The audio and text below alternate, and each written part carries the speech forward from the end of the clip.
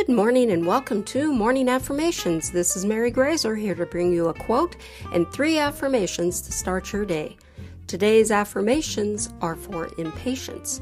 But first, the quote of the day is, "The twin killers of success are impatience and greed." Jim Rohn. Now let's get started by taking a deep breath in.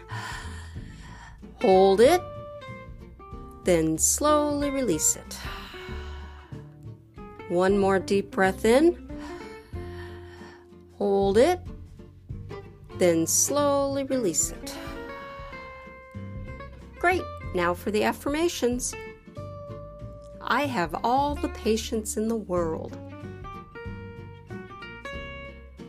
I have all the patience in the world. I have all the patience in the world. I listen with patience and love. I listen with patience and love. I listen with patience and love. I honor the time it takes for everything to manifest. I honor the time it takes for everything to manifest.